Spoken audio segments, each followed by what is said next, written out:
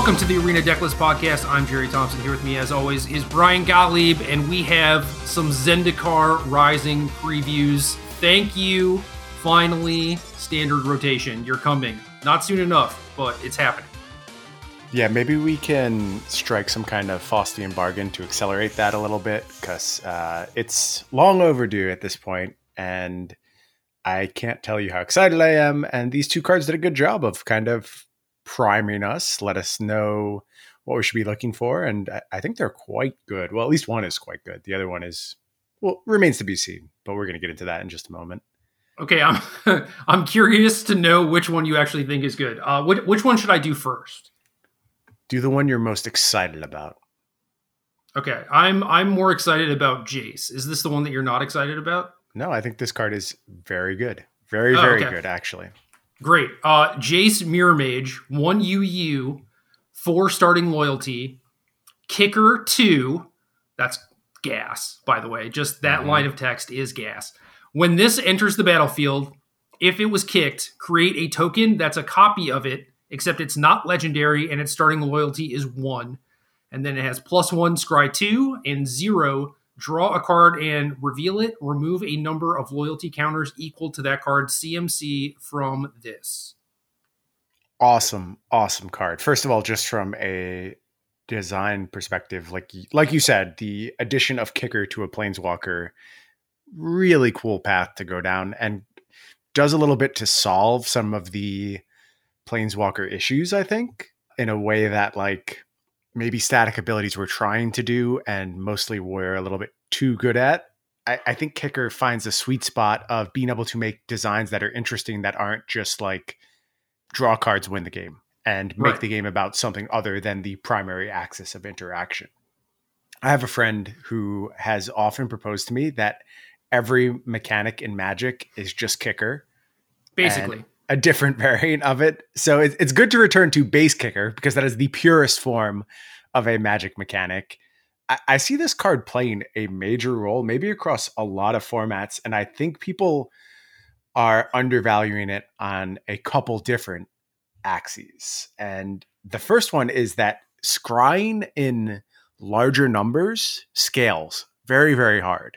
So scry 2 in and of itself is a fine thing to do, but being able to get to a point where you have a stable battlefield and then just immediately popping off a scry 4 means you've really set up your next draw step to be ready for whatever the next step of the game is. And it doesn't really matter what that step is, be it, going to get a removal spell or...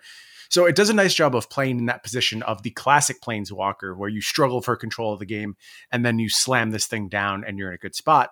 But I think the really bright spot here is that it just functions as the 3-mana transition, which has become so critical. And right now that's a role being filled mostly by Uro. And granted, it will continue to be as long as Uro is part of the format. Remains to be seen if that's a long-term thing or a short-term thing. But you have to be able to function in the early game in present Magic.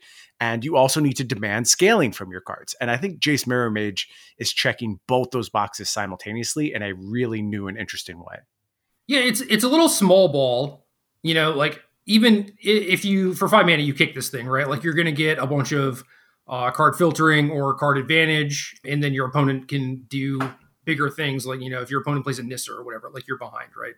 But I think that with rotation, that is going to matter less, Mm-hmm. So maybe Magic can get back to a point where if you look at this thing kind of a divination that kicks into Jace's ingenuity or something, obviously it's different and maybe better than that. It's that's good, clean Magic, right? getting that sort of advantage from 3 mana or 5 mana. And that's kind of where Jace fits. And yeah, obviously adding kicker to this is super nice, because the 3 mana planeswalker slot is do we make them busted, or do we make them just not have as big of an impact as the 4 mana cards, so that when you draw them later on, they don't really do a whole lot. And this kind of fixes that by having kicker. Yeah, exactly right. Also, these two cards working in concert with each other when you have 2 copies on the battlefield, the Scry 2 draw card setup, getting that as your planeswalker, that's the payoff on your planeswalkers. Every turn you get to Scry 2 and draw a card. And I'm simplifying things a little bit. You can certainly have scenarios where you don't have enough loyalty to do that setup, but I think it's mostly going to work out in your favor if that's what you want to do. Right. That's a really good baseline. And then there's like the half fail case, which is not something we're used to at all assessing with a Planeswalker, because you do this thing and then they answer half of your Jace. Well, you still have like the other portion that is continuing to accrue a smaller advantage, but also bridging you to like the next Jace, if that's what your deck is set up about, or whatever your transition into the ultra late game is going to be it Uro or any other of the powerful end games we presently have. So that is something too that I don't think people are going to understand until this card is in play. In much the same way we just saw Teferi, Master of Time, be a really challenging card to assess in a vacuum until you put it onto the battlefield. I think Jace Mirror Mage does the same things because we just haven't seen anything like this before. And especially that half fail case is going to be something that people are not factoring into their value calculations right now.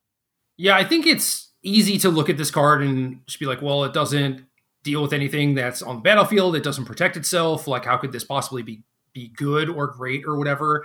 And I think the fail case of just its cycling is completely fine, but a lot of the time you're going to be able to get a card off it and then they still have to attack it. Or if you kick it, you're going to be able to get 2 cards off it or whatever.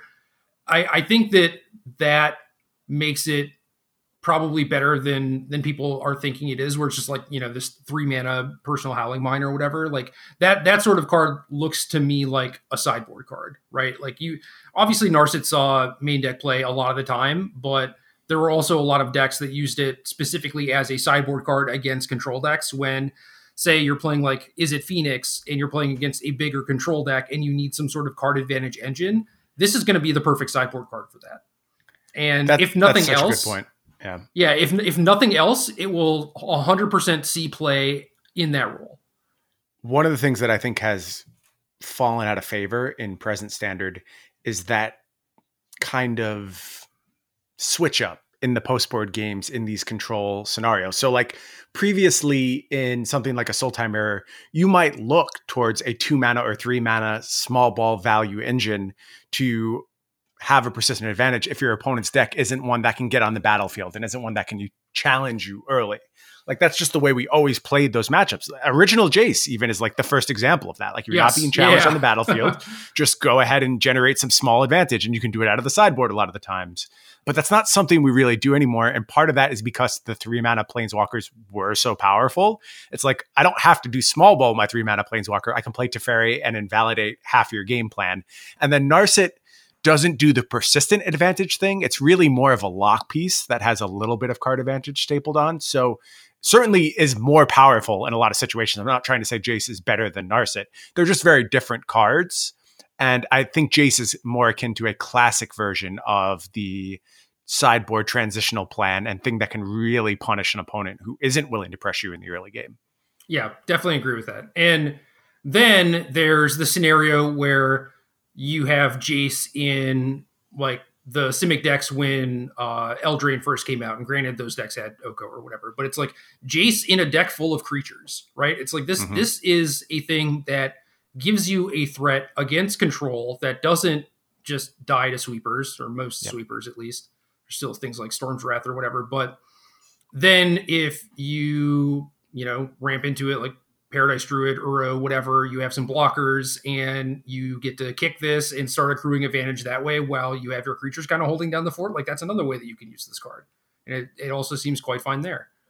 Yep. And let's not forget Joel Real is still around, which is a card that you and I were both pretty high on and hasn't really done the job it was supposed to do. Again, because of a lot of the other constraints in the format, all of which are going to change when we get to rotation, which is very, very important to keep track of.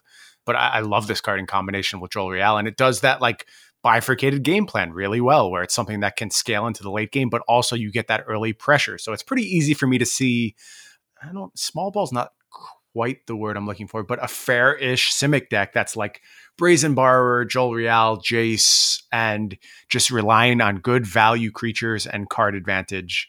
And all of this feels a little silly when Uro's around. But number one, we don't know how long Uro is going to be around. Number two, we don't know what mana looks like, which I think is something that's being slept on a little bit right now. Yeah. Like if Uro becomes much harder to cast, that's going to be an issue as well. Not to say the card will ever disappear from the metagame, but it might have to be in very specific situations. So we'll have to see how all that plays out as time goes on. There's always going to be like Thornwood Falls or whatever, right?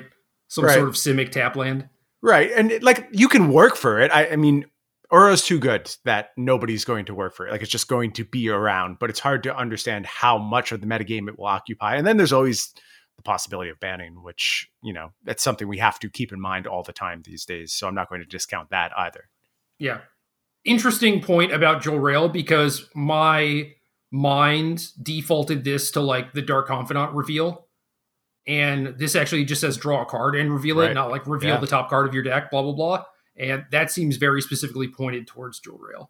It does. It's a weird wording. It's not what I would expect the words on this card to be. But I guess with Jace, it makes a little bit more sense, right? Like this is just what Jace does, draws cards. So yeah, this is one of the cooler cards I've seen in a while. It's not like a lot of the wow factor in present sets is tied up in, wow, how can you make this card? I don't feel that way about Jace Mirror Mage. I'm just like, wow, this is a really smart application of the Planeswalker card type and should do interesting things in the format.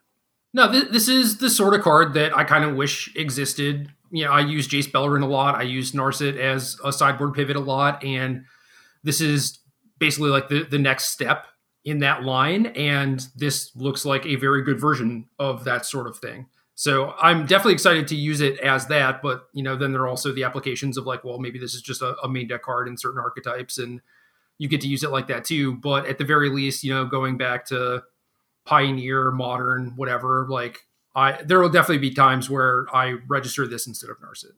Makes sense. Yeah. Don't sleep on that kicker ability too. I'm telling you, you are undervaluing what it's like to have two of these in play at the same time right now. Yeah, definitely agree. All right. Next card, Nahiri, Heir of the Ancients, 2R dub, 4 starting loyalty, +1. Create a 1/1 white core warrior creature token. You may attach an equipment you control to it. -2, look at the top 6 cards of your library. You may reveal a warrior or equipment card from among them and put it into your hand. Put the rest on the bottom of your library. -3, this deals damage to target creature or planeswalker equal to twice the number of equipments you control. So no real ultimate on a 4-mana thing, and I like that. Mm-hmm. Yeah, getting away from ultimates. Again, if you go back about a year and a half ago, you and I were very excited about the changing face of planeswalkers. They were getting more and more narrow and suited to specific applications. And I think there was a point where we called Vivian Reed the last of the overpowered planeswalkers. That kind of blew up in our face pretty spectacularly. But now it feels like maybe we're going back in that direction a little bit, and these planeswalkers are designed to do very specific things, which makes this card really hard to evaluate right now, right? Like we just don't know. Obviously, there's going to be some equipment in this set. You can count on that. How good is it going to be? How widely played is it going to be? That stuff we just have no concept of right now.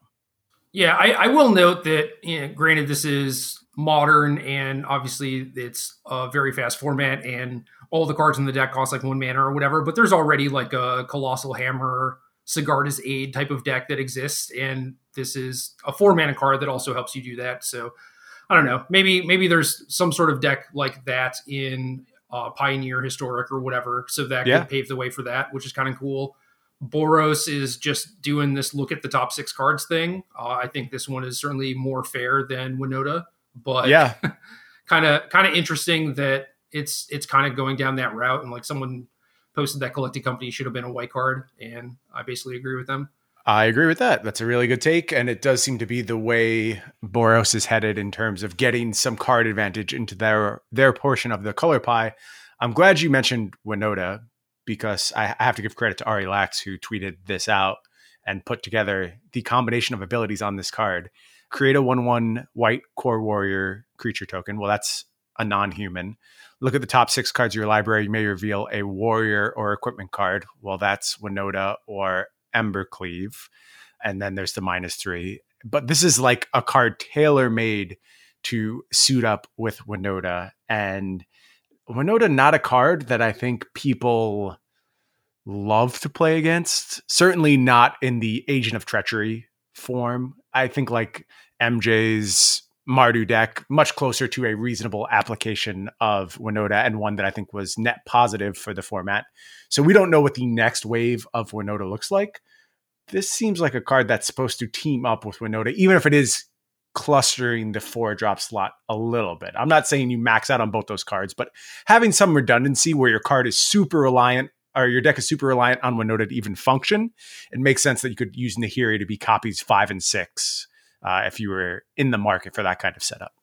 Yeah, that makes sense to me. But so, yeah, my initial thought on this in Winota was like, oh, that's like a lot of 4-drops, but it also means that your 4-drop is also just always packed, which is nice. Mm-hmm. So yeah, maybe it's not 8 copies or 7. Maybe you're right. Maybe it is 5 or 6 or something.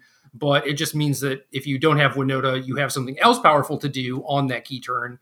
And maybe, the powerful thing in this case is just try and find Winota for next turn or whatever. And that's probably fine. But it is really hard to evaluate this card because these Boros equipment theme things have mostly just been limited only, and they've also mostly been failures there.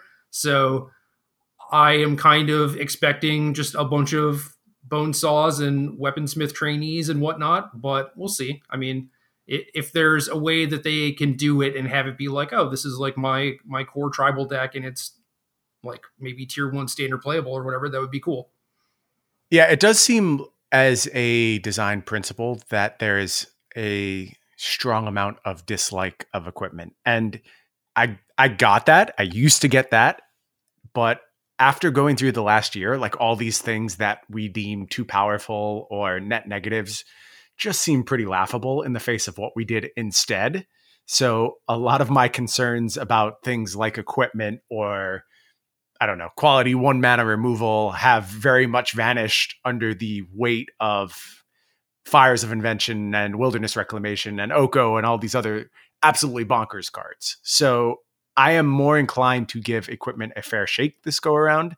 It does seem like we're making things more about creatures and upgrading creatures and a little bit of combat, maybe meaningful combat, rather than just like combat to spin the Winota wheel or something like that. That's right. Something I could get really excited about. So you mentioned Embercleave too, which kind of means that whatever sort of fair-ish equipment thing that they're trying to plan probably isn't going to come to fruition because you have to plan around it, Embercleave existing? Well, it's just like, what are you going to do? You're going to get maybe like Flayer Husk or something like it, Bone Splitter or whatever, and you're trying to do these cutesy things. And it's like, well, one of the games you're just going to find your Embercleave, and then the rest of your stuff that you're doing doesn't really matter, I don't know. Embercleave never really entered my mind as an equipment. It was like, okay, yeah, maybe you can Stoneforge for it. Technically, it's an equipment, but it's just a fireball, right? And it dramatically goes against whatever sort of game plan Nahiri would try to have you be doing. Sure. Okay, I see what you're saying. Like Nahiri mostly ignoring the equipment clause or the +1 you may attach an equipment and just like going into Winota and finding either Winota or Embercleave makes way more sense to me than it doing like Bone Splitter fair stuff. Yeah, so it's almost a little sad in that it just Yes. gets roped into the same things that have defined, the broken style archetypes of the past year, like Embercleave setups. And I don't know. I want to be more optimistic about the card. Maybe now isn't the time for optimism. It just seems like the right way to approach this, though. Like, this is the chance to solve problems. So I'd rather go into it thinking, okay, this problem probably is going to be solved, rather than preemptively writing off the chances of these things to be anything other than just vehicles for the brokenness of Throne of Eldraine to flow through. Yeah, I mean, I think that there is a world that exists where, like, oh, here's all this cool, sort of fair equipment stuff that you can be doing, and you can make a deck out of it, and it's solidly playable. But then a lot of the games that you're playing, doing your fair thing, you're just going to find your Embercleave and like one-shot your opponent. So I'm not saying that those things aren't going to exist. I'm just saying that like Embercleave is going to ruin the fun of the fact that that would exist. Yeah. Easy mode. Easy mode isn't always fun. It can be fun. Like, I think there should be easy modes in Magic. I think they're an important part of Magic, but you usually want to work a little bit harder to put together these cool synergies. Right. It's like you're in this tense limited game or whatever, and you have to figure out these intricate combat scenarios, and then you just draw a falter and kill your opponent or whatever. It's like, oh, okay, like I put that card in my deck for a reason, but it did take the fun out of actually solving that puzzle. And I felt pretty similarly about the Felidar Saheeli combo when it was in Standard, where you're playing like this nice energy, like card advantage game, and you're grinding out your opponent, and then they just tap out and you peel the last combo piece and you kill them. And it's just like such an anticlimactic ending, Yeah. Yeah, I think that's always been the knock against Splinter Twin type setups, right? Is this just like, here's my 2 things, game's over. Let's go to the next one. Yeah. I mean, well, Splinter Twin, I think, was a little different because originally it was just all in on the combo piece. But yeah, when it started becoming more of like a tempo deck, more of a fair deck, and you were playing this nice game and they peeled Twin or whatever, then it kind of sucked. Yep. So I don't know. It would be cool if the fair stuff existed. It's also kind of, I appreciate it. I don't think it's like good design necessarily, where it's like you read the text on this card and it's like, oh yeah, this is like all fair stuff. And if the things exist to do the fair stuff, that's cool. But realistically, like Ari pointed out, Warrior is Winota, Equipment is Embercleave. And it's like, probably nothing fair is going to happen with this card. So yeah, very hard to do better than those 2 together. How often do you think the -3 is going to be activated for more than like, oh, I happen to have an Embercleave in play already or whatever, It doesn't seem like it's all that useful, but we don't know what equipment looks like. So, I mean, that clause made me think like, well, is there something like Living Weapon in this set where you just want to load up on equipment and your equipment is also your like army at the same time? Because that's pretty interesting with Nahiri. Like that's a fair application that gets me pretty excited. Again, it's still going to top off probably at Embercleave if that's a real thing, but there's something cool about that. Just having this army and then this is your removal spell on top of it, as well as your source of card advantage. Like a mid-range Nahiri deck based around good, solid living weapons would be something I'd be really into. Yeah, that would be sweet. I don't know like the lore behind that, or like Living Weapon itself doesn't really make a lot of sense as far as like germs on Zendikar or whatever, but I don't know. Look, if the last year has taught us anything, it's that we are all vulnerable to germs at all times. So I think we should be aware, although this sounds really dumb because I know very clearly that this is not a germ we're presently dealing with. But still, you get what I'm saying. I still got the joke, yes. Okay. All right. So for Zendikar previews, those being 2 cards, I think that's a good way to start us off. It's not like, oh, the set is obviously going to be bomb. I mean, the kicker on Jace is not just exciting because it's kicker on a Planeswalker. It's just like kicker is in the set. So that's cool. That makes me happy. And these 2 cards aren't necessarily like the chase rares in the set or whatever, but they are doing interesting things, which makes me think that the set is going to be interesting. So these cards make me want to see more previews. Yeah, I've always said over the past year of strife and difficulty that we've had, the cards remained interesting. Like every time we sat down to do one of our preview shows, it was like, this is something I was excited about, something I could talk about for a long time.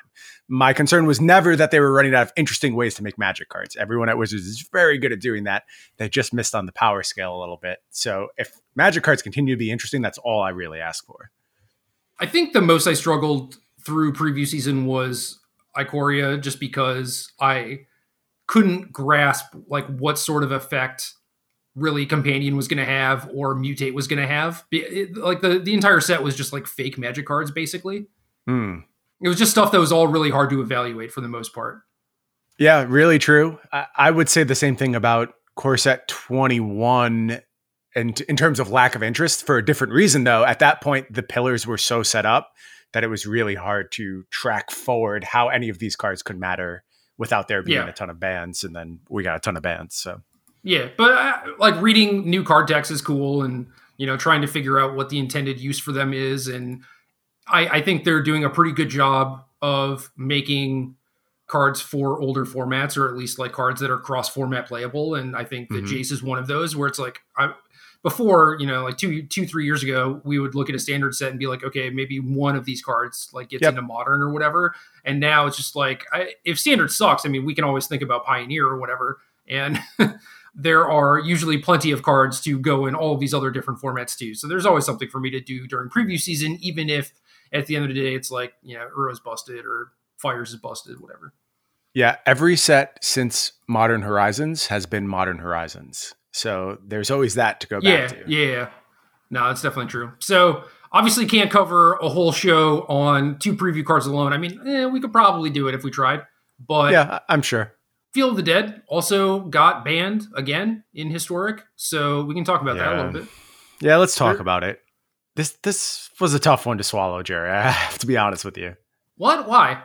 Well, okay, so it's right. Like, Field isn't supposed to be here. But we came here last week and we were like pretty excited and both having a pretty good time with the format, knowing it was the best thing to do. Like, still, at this point, you're like, well, they returned Field of the Dead to the format previously. They knew Hour of Promise was coming. They knew Explore was coming in Jumpstart. Like, you don't have to be brilliant to put these cards together with Field of the Dead. It's very obviously something that you're in on. So to me, at that point, it's a signal that we believe this mode of gameplay benefits Historic by being part of the equation. Like, right, but we're also thinking like it doesn't, But yes, everything pointed to them probably not banning it again. Right. It just seemed like they had made up their mind on this card because you brought it back in the face of just very, very powerful evidence that this could be a meaningful thing in the format. So I make the decision to be like, well, I'm on board with that. If that's the way you want to do this, I'll figure this out. I will work to figure out the best field deck. I'll spend all of my wild cards putting these decks together and spend a bunch of time playing and get to the point where I feel like I have something really interesting to say about the archetype. And I'm getting ready to write a full article on it with like a detailed sideboarding guide. And then just on a random Thursday, which is generally not how these announcements work, like the morning after we put out this podcast that I'm pretty pleased with and thought we did a nice job with, it's just completely invalidated. And having been through that so many times now, I was deflated. And it's rare that I get deflated by my involvement with Magic. Even in really bad times, I can find paths forward. And this just hit me. It hit me different. I was like, enough. I'm tired. I don't want to keep working on stuff and have it invalidated the next day. It's just a constant thing. And here we are doing another show about the impact of a ban. How many shows have we done about the impact of a ban over the course of this year? Like, how many times can you do the same thing? It's been like 3 shows or something. There's no way it's only been 3 shows. It feels like it's every show. It really does. I haven't been counting, but somewhere in that ballpark, 3, 15, who knows? Yeah, 15, 16, just a preposterous number. So this one hit me hard, even accepting that it's the right thing to do. And like the format is almost certainly better for it. And I can get back into it under those terms and understand that eventually we all benefit. But it took me a minute. I didn't play any Historic after they made that announcement. And I didn't play any Magic, in fact, for the entire weekend. I was just like, nope, I'm out doing other things. That's enough. No, that's fair. I looked at it a little bit differently, where it was pretty clear that unbanning it, I thought unbanning it in the first place was a mistake. Same. It was just like, okay, yeah, they banned that card. Cool, that makes sense. Like this card is like kind of busted. And then they started coming out with, like you said, Explore, Hour Promise, whatever, and things are just getting worse. And it was sort of masked by the fact that Wilderness Reclamation was still legal, so people were playing Temur Rec, and they had Field in their deck, but it's a Temur Reclamation deck, right, Brian? So that's clearly that's the what problem. We called it. So yeah, and I knew that it was going to get banned again eventually, So I don't know. I didn't make any assumptions about where I assumed that their thought process was, and like their thought process and their feelings on it can change, right? Yeah. So maybe they did release Hour of Promise and whatnot, assuming that Field needed the help or whatever. And then it was like, oh crap, actually no, this is like a little too good. And they're allowed to change their minds, but I agree. There was also a period in there where people were playing a lot of bad stuff in their Field of the Dead decks. And if they are looking strictly at win rates and not necessarily like playing themselves and like tuning the best lists or whatever, it's like, yeah, okay, well, if everyone's winning 45% of the time with Field of the Dead, like the anti-Field of the Dead, then who cares? Let people have their fun. But then, we got Hour Promise and Thoughtseize and Pact of Negation and all this stuff. And it was just spreading massively because someone finally figured out what a best list is, and that became the consensus best list. And then there were like, 70% win rates with the deck or whatever. And at that point, it's like, you know, they have to pull the trigger, man. They don't have any other choice.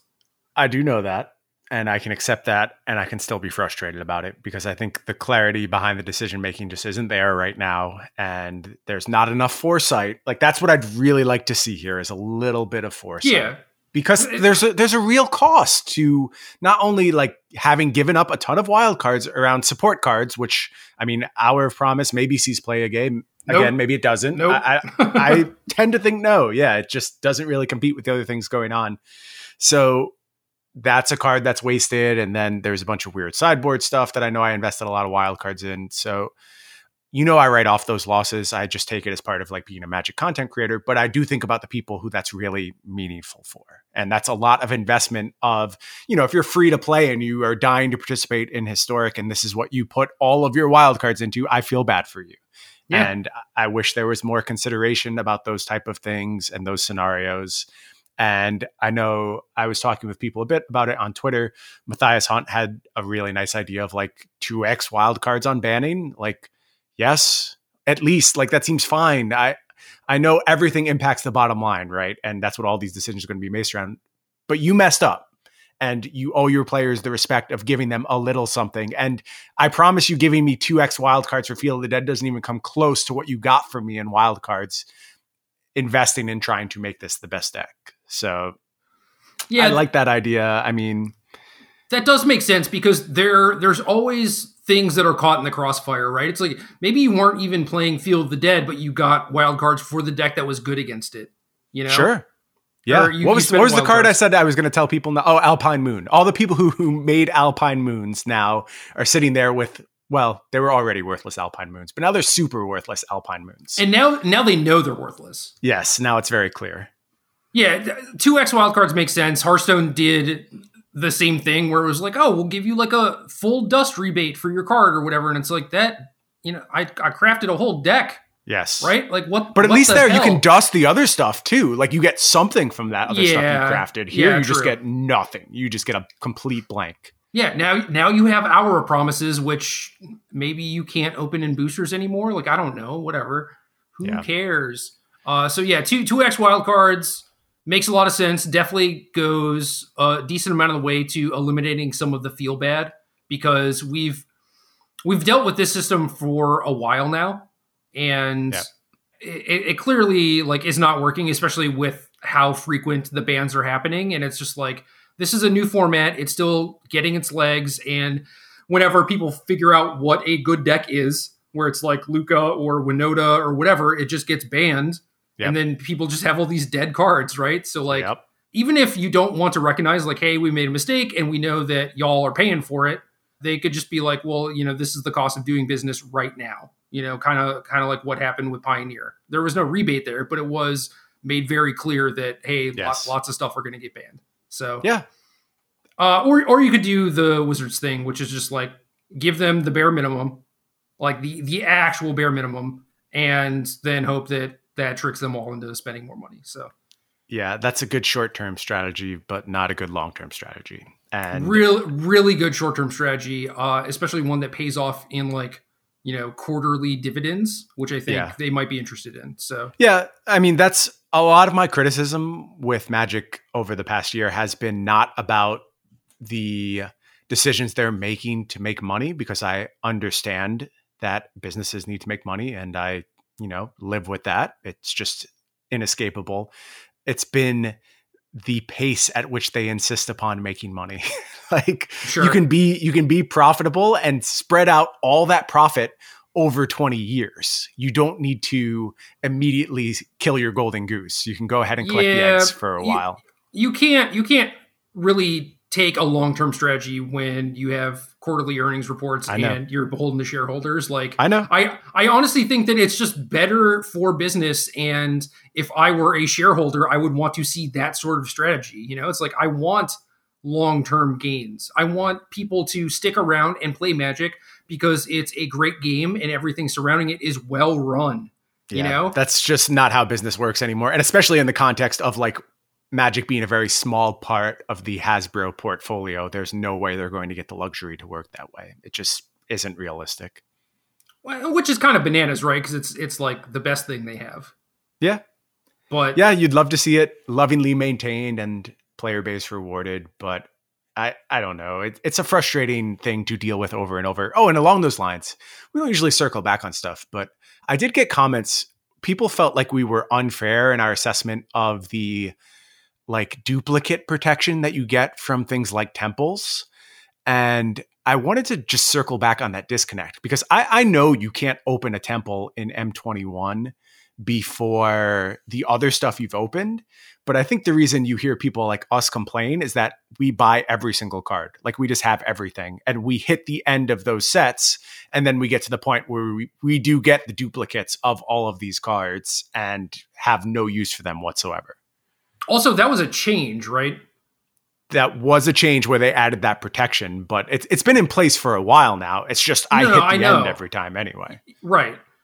And sure, I think that's a fair point for people to make, but it's still not a great fix. And also, initially that wasn't what they were doing until people complained about it. So very true. Yeah, that's just another one of those things where it's like this is being like kind of poorly run, or like they're not super connected to the player base. Like if you had a player making those decisions, they would be like, oh, well, what about this scenario, right? Because as soon as that happened, everyone was like, what about this scenario? And then they're like, oh, we either didn't think about it or hoped that y'all wouldn't complain about it. Yeah, hoping that Magic players aren't going to complain, not a long-term successful strategy. Like you're not going to hit on that one all that often.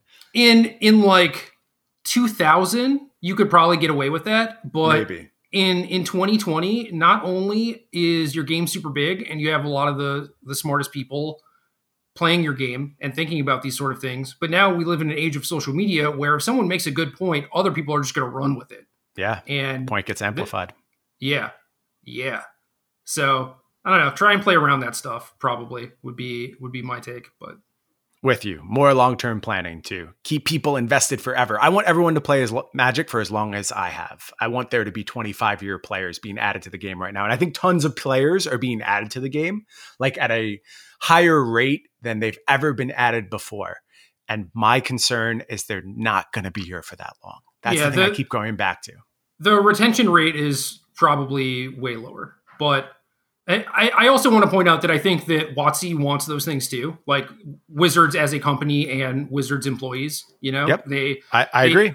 The vast majority of people that work there, even if they don't play like, you know, hardcore, like ladder grinding or whatever, still love and care about Magic and they want what's best for it. And they don't get the final say in a lot of things. So like, you know, a lot of the stuff is coming down from Hasbro or being like sacrifices or compromises that people on the WotC side have to make. But when we're talking about things like the Field of the Dead, like unban and then print cards for it, and then like, oops, we have to ban it again. It's like that is a thing that they had control over. Yes, that's small enough that you can put blame pretty squarely in the realm of the Magic people, I think.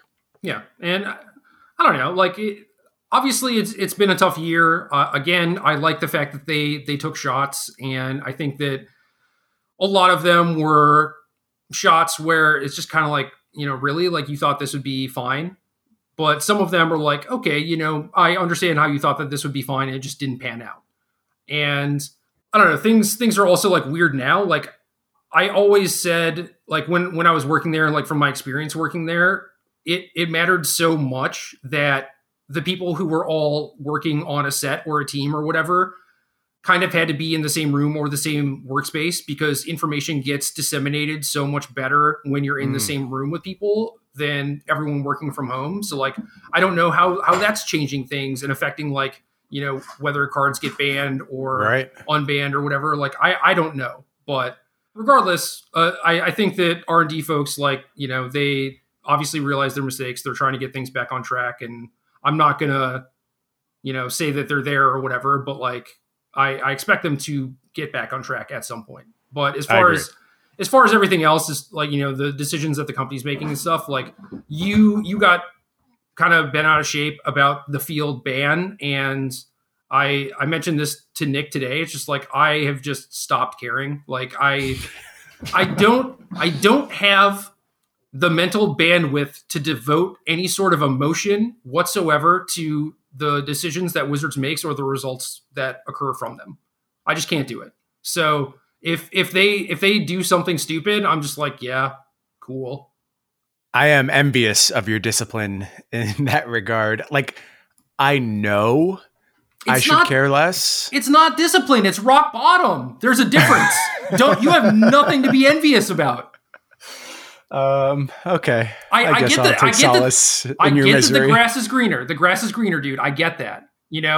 And the reason why I'm here. It's because I've been burned so many times, right? It's like I want to be emotionally invested. I want to care about these things, and I've just been beaten down so much that I can't anymore. So yeah, I don't recommend being envious. Yeah, I guess there's still just a part of my heart that expects better. And that comes from respecting the people involved. And that's the thing we always circle back to is just like, that there's the capability to be better. And like you said, you believe that they will continue to get better and they're learning from mistakes. And all the lag built into it is just so unfair. Like it's such a hard thing that they have to deal with. They could see this mistake play out and you're like, I can't do anything about this for a year and a half. I can't imagine what that feels like. Like if I mess up something on this podcast, I'll stop the podcast and we can have Connor come in and edit it so I don't sound like an absolute clown. But you mess up in Magic and you're like, well, I guess I'll get around to that next June and then we'll try and fix this problem. Yeah, we mess up like 1 in every 20 podcasts or something. So that is true. We're pretty good. You hear mostly something resembling a live cut, but it's nice to have that parachute, right? Like if you ever jump out of a plane and you're just completely off the rails, it's always good to go back. Well, yeah, I think if we didn't have that, we'd probably be, more nervous, which would then cause more errors, right? Right. But, yeah, that's why when we have guests on, I always emphasize the fact that like you can stop, you can mess up, don't feel like you have to nail it. Yeah, and our guests have mostly been good too.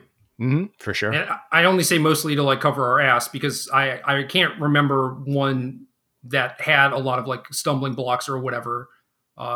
Just Cho, but Cho's generally terrible anyway. So I think that was more of the problem. Right. Yeah, that makes a lot of sense. If he listened, he'd be really upset by this. He does still listen. He doesn't play a ton of Magic, but I know that he listens to at least like every other episode. So okay, we'll see if he catches this one. Anyway, we could talk about the actual format. Yeah, let's do that. I do want to check in on Historic because I eventually got over my mood and have been back in the queues the last few days and have some opinions. And I'm interested to hear your opinions as well. No, cool. Yeah, one last thing, actually. I just want to say that the only reason that I wanted to like talk about you being like upset about it is because like I was surprised that you were upset about it. I was like kind of surprised that you were still emotionally invested. Yeah, I mean, some days things just hit you different, right? Like you don't know what you're signing up for. And that day I was just like, I didn't write this week. I was frustrated. I was super frustrated and I just took some time away. And obviously I've gotten to a better place about it now, but it's just weird. Emotions are very, very challenging to both describe and understand. And this one hit me in my emotions. So. Well, dude, even if you do understand it, it's not like you can control what your gut reaction to a thing is going to be, Yeah. And good point. It's tough when it's tied up into your job and your job was, I'm going to spend a week working on this thing and, put out like this banger of an article, something you can be proud of. And then you just get gutted. So, yeah, I think it's too that I generally don't write in that style. Like I'm not the deck list guy. No, I know. Maybe a deck list guy, but not a guide, like sideboard guide, go really in depth into one archetype. Mine is more explorations and thinking about frameworks and things like that. And I like that. But when I have something that I feel really strongly about and I'm like, okay, I actually have this metagame nailed and my deck is very, very good. It's nice to be able to provide that kind of content once in a while. And and you're like, really, this was the one time? Come on, guys. Give me another week or whatever. But I guess they needed enough lead time for the Players Tour. Yeah. I think I'm also a Field of the Dead guy. Like I just made a lot of money with Field of the Dead and it was very kind to me. So I have a long standing attachment to that card.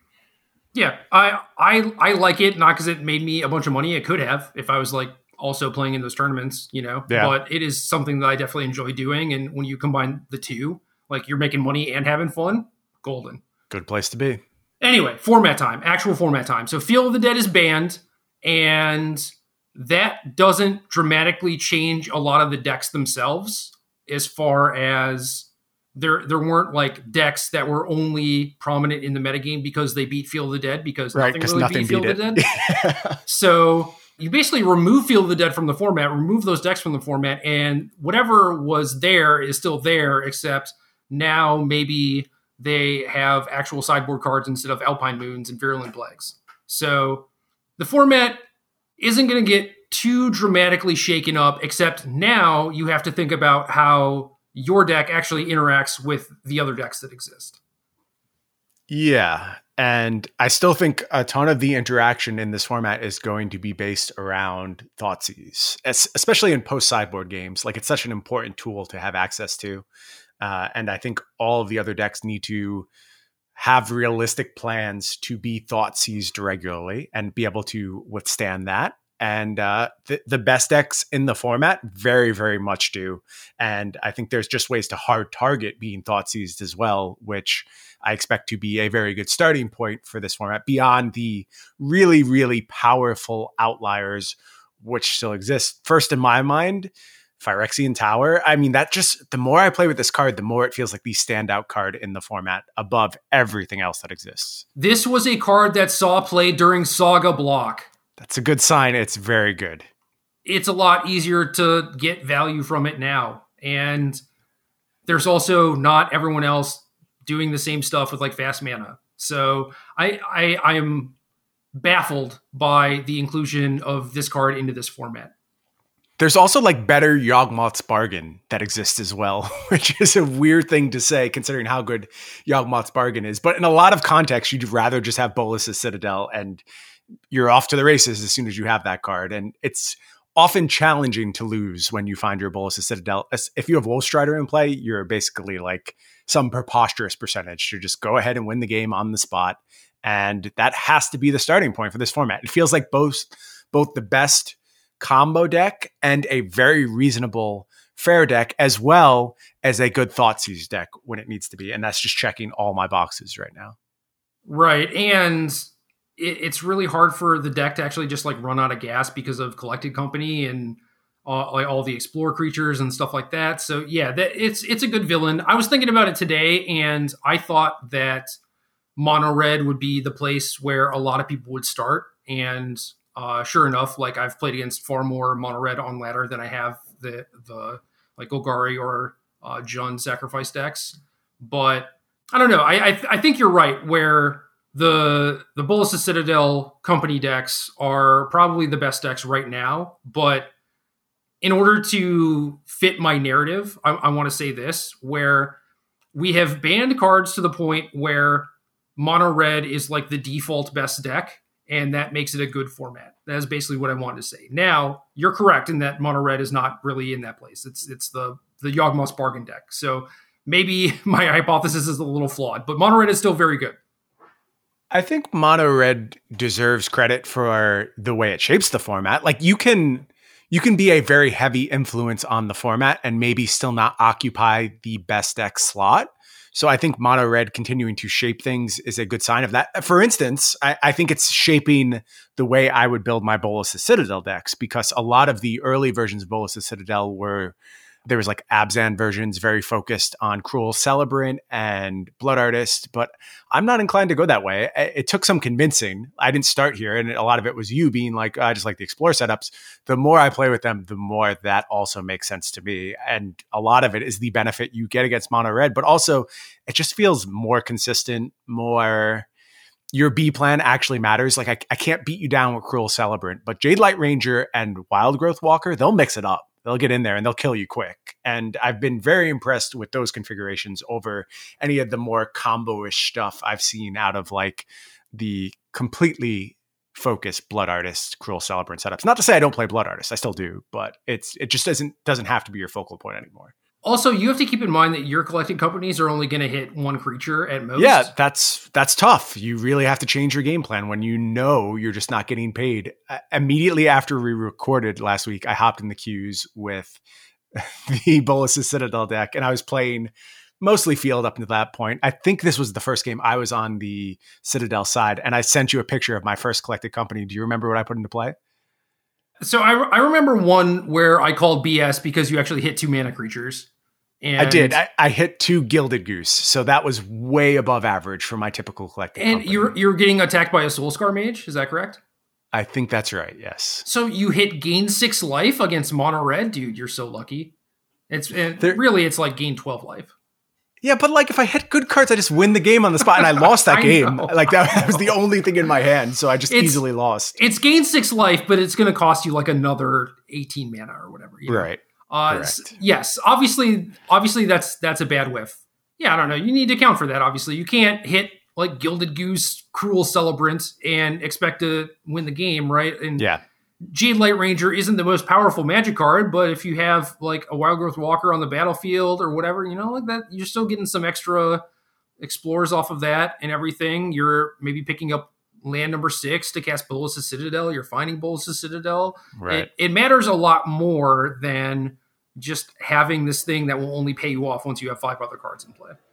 Yeah, that was my biggest objection to the initial list, was that Collected Company had one good hit. It was Woe Strider. And if you hit anything else, it was like, well, that was underwhelming every single time. That's what you needed to hit every time. And that's fine. Like, it's kind of like Nahiri getting Winota, right? You just play more copies of your Woe Strider because you're super reliant on that card. But it was disappointing in that it didn't have as strong of a B plan as I wanted the deck to have. Yeah. And this one does, you're like a normal Golgari beatdown plan that also just has this top end that Oko's your opponent. So It is a very good deck, certainly. And now it is at the point where it has powerful enough cards and your creatures give you a little bit of like card advantage and filtering. And it is nice that the Explore stuff is there so that if your mana creatures like die to a sweeper or whatever, you can still just cast your Bolas' Citadel and things like that. I mean, it's just a much stronger deck overall. I have to back you up because I know what you mean, but you have to tell people what you mean when you say Oko's your opponent, because that does not make sense to the vast majority of people listening. One hit KO. Correct. One hit KO. Oko seeping into your vocabulary. No, it's like, fighting games too, I think. But Oko, like OKO in Magic terms, means something completely different. Yes. And mine is one hit KO, OHKO. Yeah, it is certainly a very important strategic aspect of the deck. And I think, too, these decks need to come up with nice sideboard setups for the games, because most decks are starting with multiple copies of Grafdigger's Cage right now, which makes sense. I do think that's the best card. And I've never liked just jamming a bunch of like Reclamation Sage into your Collected Company deck. I want to find some kind of more... I don't know. It seems like once you have the Explore package as your baseline, it seems like you should be able to successfully play a mid-game strategy, especially if you're going to bring Thoughtseize against a bunch of decks anyway. And I've seen stuff with like Thragtusk, Liliana, Death's Mastery, and people are trying to do this main deck, which seems laughable in a format like Historic. But if you're talking about post-sideboard setups and ways to just get bigger and like grind your opponent out of resources when they're devoting so much into stopping what they believe is your main game plan with Collected Company and Bolas' Citadel, I think it's pretty easy to find 8 sideboard cards that you can bring in and really just totally change the focus of your deck in post-sideboard games. Yeah, I played Band Company in 1GP, and my sideboard plan usually involved taking out some number of Collected Companies because I was becoming a different deck post board. And like my main deck was set up to do that too, because I like Jace Vryn's Prodigy and stuff like that. And then you would end up with more spells or whatever. And I don't know, to the Reclamation Sage point, I agree that you don't want Reclamation Sage specifically, but there are things like Thrashing Brontodon that do that job and are just fine bodies. But obviously it depends on what kind of deck you're playing against. Yeah.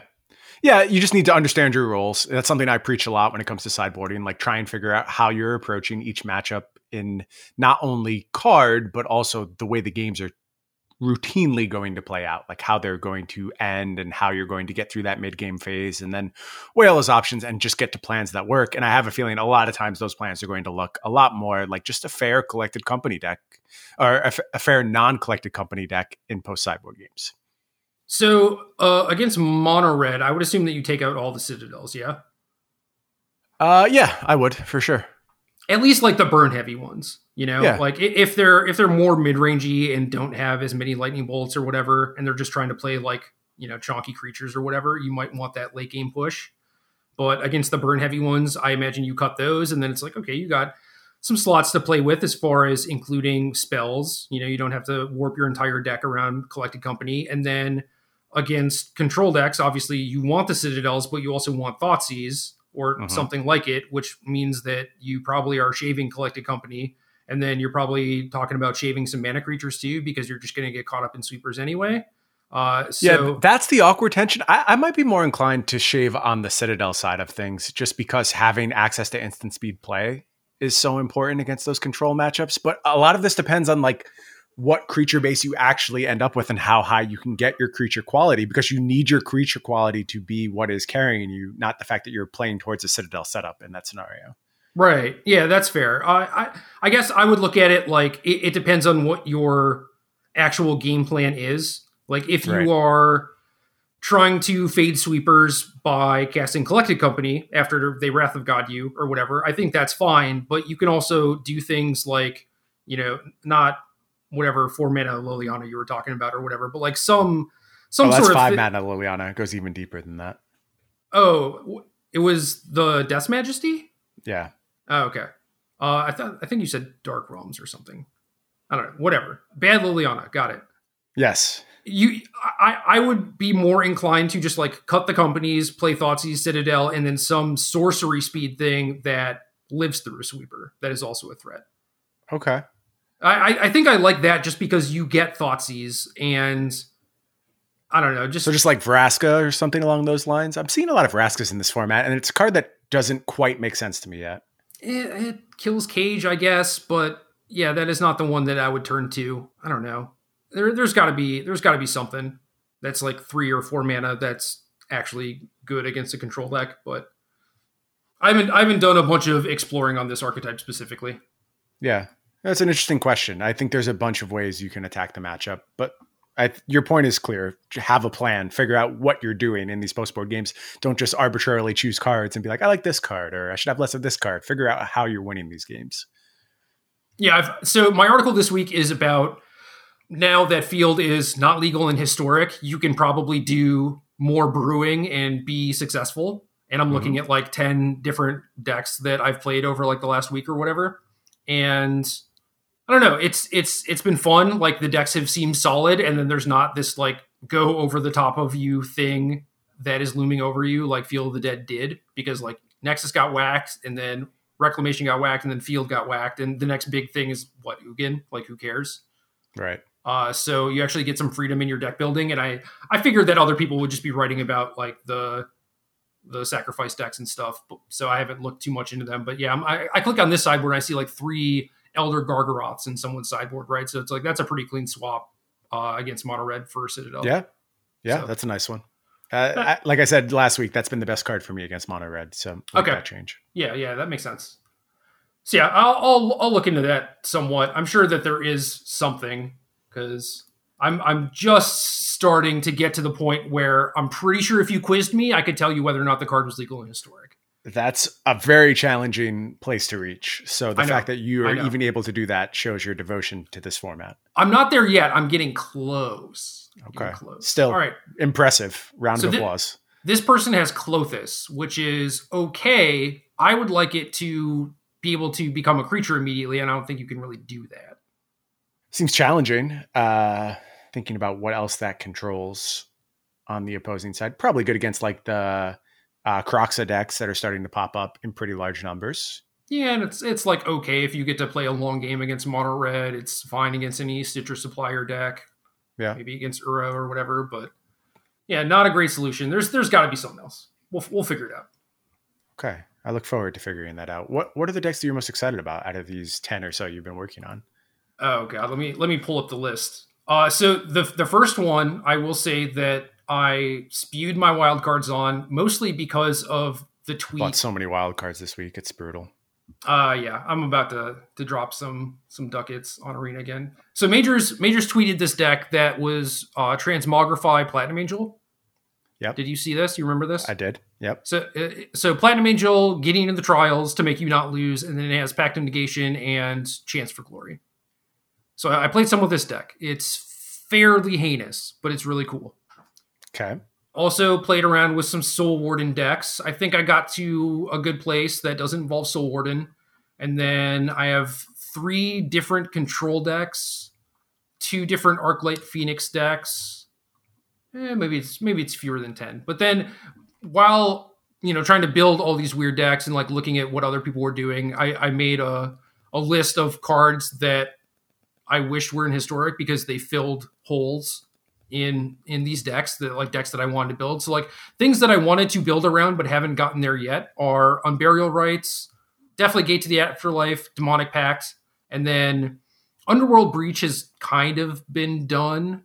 Collected Company has also kind of been done. Oketra's Monument is the one where it's like, I remember the standard deck. I remember playing this in Modern a little bit, and just all of the cards that are good with this card are not legal. So my list of cards that I want legal are like Thraben Inspector, Squadron Hawk, Knight of the White Orchid, Spell Queller. It's just all white cards. Right. Well, I could use the help. That's not really a bad idea. Yeah. So Unburial Rites is the one where it's like, this should be good. The list that I've seen have just been like kind of nonsense. The targets just aren't great, Yeah. I'm trying to think of the best thing you can possibly get, and nothing is springing to mind immediately. Well, we always used to go Iona back in the day. Certainly don't have Iona anymore. Yeah, no Iona, no Elesh Norn. There's Crater Hoof, but no Lingering Souls or anything. So you already have to be doing your own thing. And one of the ones I saw was this 7-mana blue creature that like Snapcaster's a spell for free. So they had that to Snapcaster, the 9-mana bring all creatures from graveyards into play. And then that brought in a Crater Hoof, which allowed them. So it's nonsense, right? But we have so many, very deep. We have so many good enablers, right? There's Stitcher Supplier, Phyrexian Tower, which is busted. And then red has Lightning Axe, which was a card I found out was legal 2 days ago. And Jumpstart card? I don't know. It has a weird set symbol. So probably. Okay. Yeah, Lightning Axe, and then there's like all the stuff that you used to play in Phoenix, right? Like Thrill of Possibilities, Merchant of the Veil, Rick Smotty, Reveler, Champion of Wits just came back. So like there's a lot of cool stuff, and then there's just no payoff. Have to keep a close eye on that one. I feel like you have to end up with the payoff at some point in the future. Like you just are going to make a big creature that we can successfully reanimate. Yeah, no Angel of Serenity or the angel that brought back all the humans. There's none of those. Glorious Rise, yeah. Yeah. There's like Thragtusk or whatever, but I'm not going through all this work to play a Thragtusk. Yeah, and it doesn't beat anyone for my taste. Yep. Yeah. And then I've seen some kind of busted looking gate decks, obviously with Phyrexian Tower, because that card should be in everything that is trying to Stitcher Supplier probably. Mm-hmm. And Demonic Pact is super fair, but is cool. I even though I spent like 20 wild cards on this stupid Platinum Angel deck, Majors, I'll still spend some wild cards on Demonic Pact because both of those are pretty fun. I played against a Demonic Pact Doom Foretold deck last night, and my opponent lost 2-0, and both times they lost to their own Demonic Pact. Just the you lose the game mode of Demonic Pact. That's not great. I feel like you should be able to build around that because the format is huge, but... Yeah, I mean, they had like Final Payment and, like I said, Doom Foretold and plenty of ways to theoretically be able to get Demonic Pact, but I was also playing Control, so I was pretty happily letting them resolve Demonic Pact, sticking like Narset to shut off the card draw. Dude, that's messed up. Yeah, it is kind of messed up. What's your Control deck look like? Because I built a blue-white one, Jeskai Cycling, and then a Dimir one. Working straight blue-white right now. I'm not over the moon about it, but I am winning with it. It's fine. My main thing is like, how far down the Pact of Negation rabbit hole can you go? And I know Sam Black wrote about it today, and I tweeted at him, just like, the more I play with this card, the more I'm like, were we just supposed to be playing this card a lot more than we were as a fair Magic card? Because a lot of the setups you're trying to do are just so incentivized to go down this road. Like, dude, I played that card a lot, especially like in like block, especially when you had like Teachings and Teleria West and stuff. Sure. Like I definitely Teachings for it quite a bit. I remember that. So this is a point I make in the article where if you have a reasonably sized like sorcery speed threat, you should just have Pact of Negation in your deck, assuming you can go for it. Yeah, and that's where I got to with Field of the Dead by the end, as I was playing Pact of Negation in my field deck, and it was excellent, and it mattered a ton. And now I'm at the point where I'm playing it just as my counterspell in control decks. And I am playing Gideon still, but I'm not convinced you actually have to do that. I like Gideon. I think it's a solid card, but in scenarios where it's eating too much deck space and it's just not what you want to be doing, I think you can get away from it. And one of the things that has been true about my experience with blue-white control thus far in Historic is that Teferi, Hero of Dominaria, is very, very underwhelming unless you actually take the steps to get paid on it. And that involves playing things like Pact of Negation, where you can just jam your 5 mana spell and have some backup on your next turn. And then you get the Teferi untapped, so you can still present multiple counterspells in the same turn. So when you start contemplating Teferi more and doing like Search for Azcanta stuff, which a lot of the control decks I've seen either give up on Search or they play one copy, I think you need to go further down that route, and you need to max your sensors and cast outs and things like that to really start bringing the synergies of this deck back together and getting appropriately paid on your Teferi, Hero of Dominaria, because that's not a card that is actually outmoded by 2020. Like, yes, a lot of this stuff stands above or equal with Teferi, but it would also be a card at home in this present era. Like, it would fit on power level. Right. And it was above rate before, and now it's just more even keel. Yes, and I think people just haven't done a good enough job maximizing Teferi, and Pact of Negation is going to prove to be a big part of that. Yeah, the interesting thing building these control decks is I just hate all the counterspells that aren't Censor and Pact of Negation, and that's all my blue-white control deck has right now. I have like an Absorb and maybe a Dovin's Veto, and then it's 4 Censor for Pact of Negation in my blue-white control deck. Yeah, I think those are just by far the best 2 counterspells. I'm fine with a veto. I think that makes sense, and that's on my list of maybes. I don't know that I could play 4 Pact just because it's only good in certain scenarios. And if you're trying to make Gideon happen, I think you probably could. But if you ever gotten your Gideon Bonecrusher Gianted, like a card, I think it doesn't do anything anymore. In the face of Bonecrusher Giant, I agree with you. That's not a great lineup, but I have not faced Bonecrusher Giant yet as Gideon. So. Okay. Just, I guess, lucky to dodge that scenario because Bonecrusher Giant is pretty widely played. Yeah. The control decks look good to me, though, because the format was mostly a bunch of creature decks, and they didn't have to actually account for, people like sweeping them repeatedly. It was like sweep you once and then make 6 2/2 zombies or whatever. Yep. And that's all they had to beat. And now you actually... are playing way more spot removal, way more life gain, way more interaction in general, and a lot of decks just aren't set up to deal with it. And like the company Citadel decks, like they just don't have a plan for post-board games, really. It's like, oh, Thoughtseize you, I hope that's good enough, and it's just not going to be.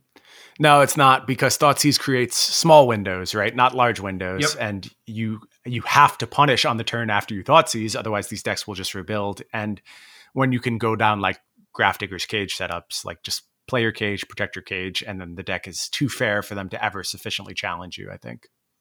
All right, so is your control deck do nothing Teferi, or are you playing like Approach in actual win conditions? I am playing Approach right now. That was kind of a holdover from the field era that I'm not sure is necessary anymore. I've waffled back and forth on it. I've appreciated just like close the window. And it kind of goes along with the Pact of Negation principle, where it's like, okay, what are you really going to do to me on this turn? I'll just slam my Approach and I'm protected with Pact. So for now, 3 copies of Approach in my deck. It's weird because you actually have, for me anyway, almost too many ways to win the game. Like I can Teferi lock you, or I can Gideon beatdown you, which is viable. There's Castle Ardenvale, which any one of these in and of itself would be enough for me in old builds of Control. Yeah. So it feels a little bit weird to be stacking these on top of each other, but they're really all just doing multiple functions. And I guess that's nice. That's like some strategic diversity that you don't usually expect from these control decks. They usually only go one direction. Well, the problem that I saw when I was building these, like I said, I didn't really like any of the counterspells all that much. And just things like Essence Scatter and Dovin's Veto are a little bit too narrow, whereas in Standard, normally the format is like, oh, well, you're definitely playing Negator, you're definitely playing Essence Scatter. And this format is like kind of more of a split, and there's not really a good solution to that besides Censor, and 3 mana for a hard counterspell is just pretty mopey in general. Yeah. And the tap out threats are all pretty good. And Yeah. Because of that, and you not having the counter magic to protect from your opponent doing something like peeling a Bolas to Citadel and just killing you, I think it means that you actually have to try and win the game rather than just completely locking them out with Teferi or whatever.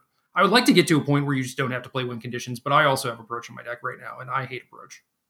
Yeah. I wonder if that means we're supposed to be looking at stuff like Supreme Will to just enable Approach a little bit more and play like the softer 3-mana counterspell. Do we have Supreme Will? We would, right? Yes. Get remastered. Yep. Yeah, I might want to try that over some of the absorbs I'm playing right now, or like the Dovin's Veto. That might be what I'm looking for. But honestly, like getting the second Approach has not been my problem. Like once you cast the first one, you're usually in good enough position where you're going to find that second one pretty easily. You are, and in Old Standard, it didn't really matter because the 7 life gave you so much time usually. But in this format, a lot of the other decks, like, Goblins could like Mux's combo kill you, and the company decks can Bolas' Citadel combo kill you. It's like that window is very small. So even if you're not running into those scenarios, like I would still be cognizant of the fact that like there might be a game where you just immediately have to dig for the second Approach. Yeah. Again, though, this all speaks to just how good Pact is in this format. Like when you have those Okos, as we like to say, and they can one-hit KO you, it makes a ton of sense that you need to have some way to play games in that scenario as well. And Pact has completely impressed. And if you're not playing it in your control deck probably misbuilt at this point. Yeah, because the other option for Dimir is tap out Scarab God. And Pact of Negation is also kind of busted there. Yeah, I like that. And since I'm like, more sorcery speed oriented, not trying to play draw, go, hold open, counter magic, I have Mind Stone in a lot of my decks too.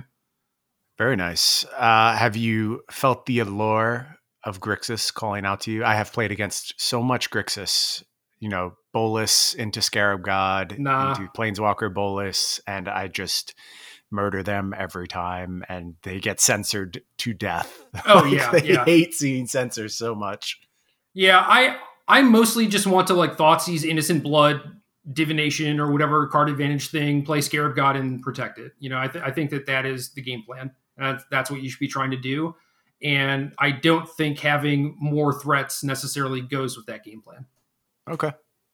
It's like, who do I want to Bolas against? Like, who does that actually help? It's like the sacrifice decks are like, oh, you have a creature to sacrifice now. That's cool. And the mono red decks just like double burn it out of the way, or Soulscar Mage is too big or whatever, or they have Ferocidon to menace you. It's like no one cares about a random 4/4 body. They just don't.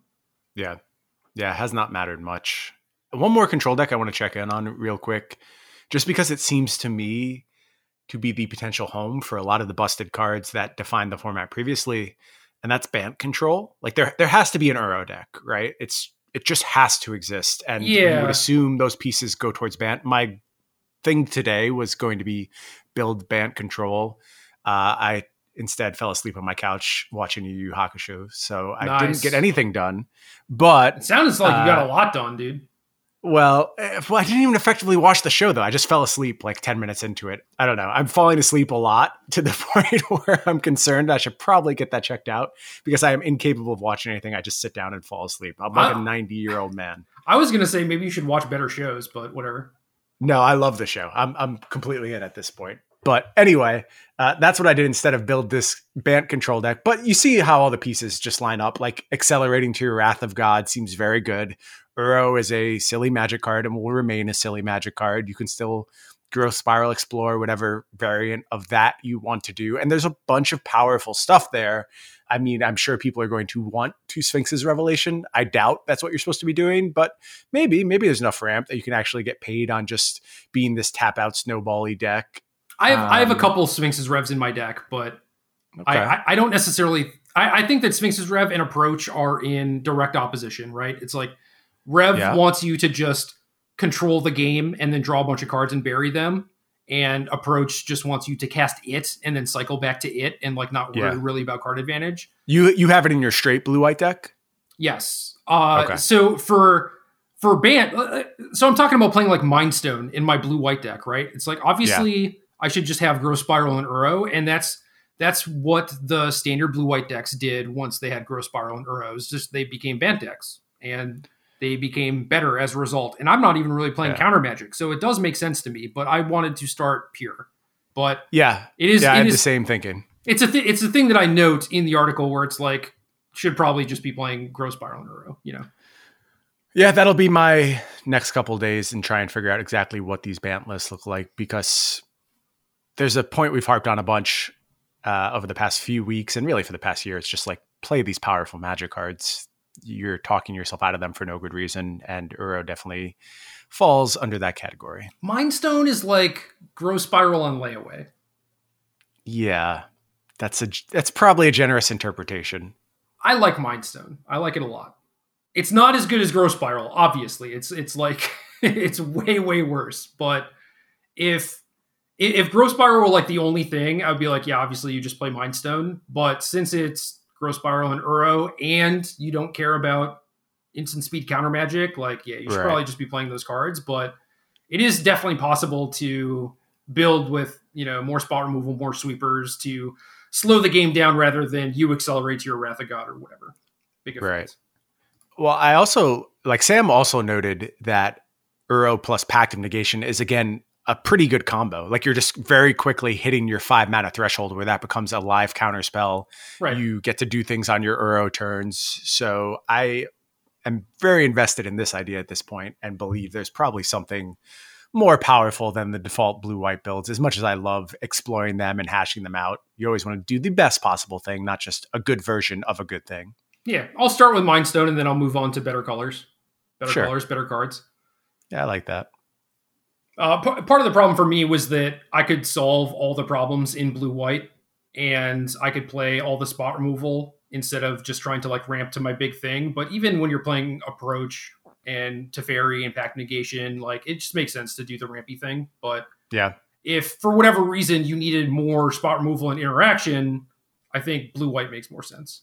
Okay. But also, you can't ignore the appeal of having access to Field of Ruin. I think that's an important card still in the format, even in the absence of Field of the Dead. Like, there's a lot of very good lands around.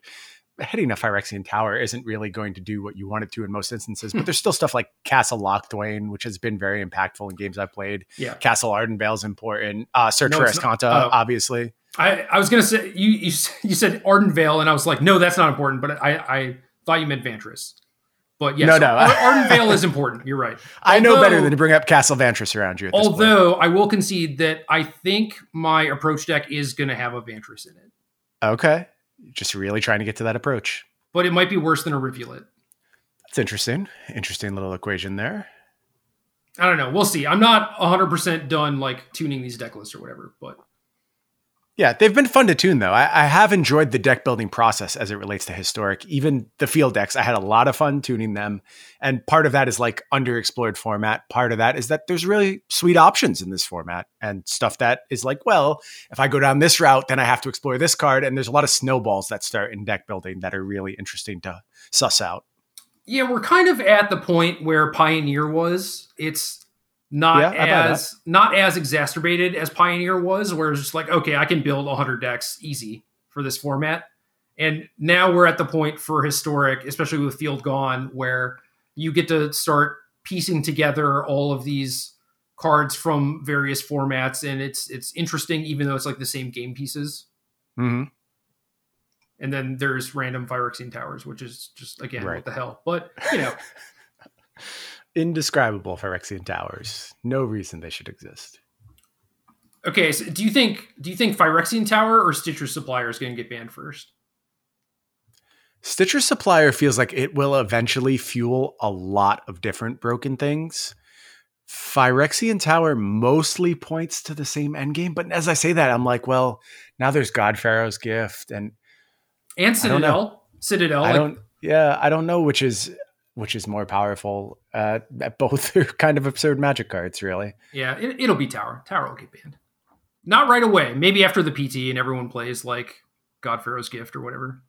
I'll say this. They only have to give you back common. Is it a common or uncommon? Uncommon, I think, wild cards if they ban Stitcher Supplier. If they ban Phyrexian Tower, they have to give you rare ones. So always got to preserve those wild cards under all circumstances. Oh, yeah. This goes back to like 50 minutes ago, but one of the things I wanted to bring up was like remember when you would have to spend 2x the wild cards to craft a historic card or whatever? Yeah. I would be bankrupt. I would be absolutely bankrupt. Yeah. There's no way that you could really even make content on this format, right? It's someone's like, I want you to stream a new deck. And you're like, I literally can't. It would cost me hundreds of dollars. Yeah. It's not a cheap format as it stands right now. I will tell you that. Yeah. Oh, well, other stuff in the format. I guess back to Mono Red a little bit. I do think that this deck is very good. Ferocidon is a pain in the ass. It is not ban worthy. There are, a few cards that are still more powerful than it or whatever, but that card messes up like a lot of different archetypes and a lot of the common ways for them to like play back at Mono Red. Mm-hmm.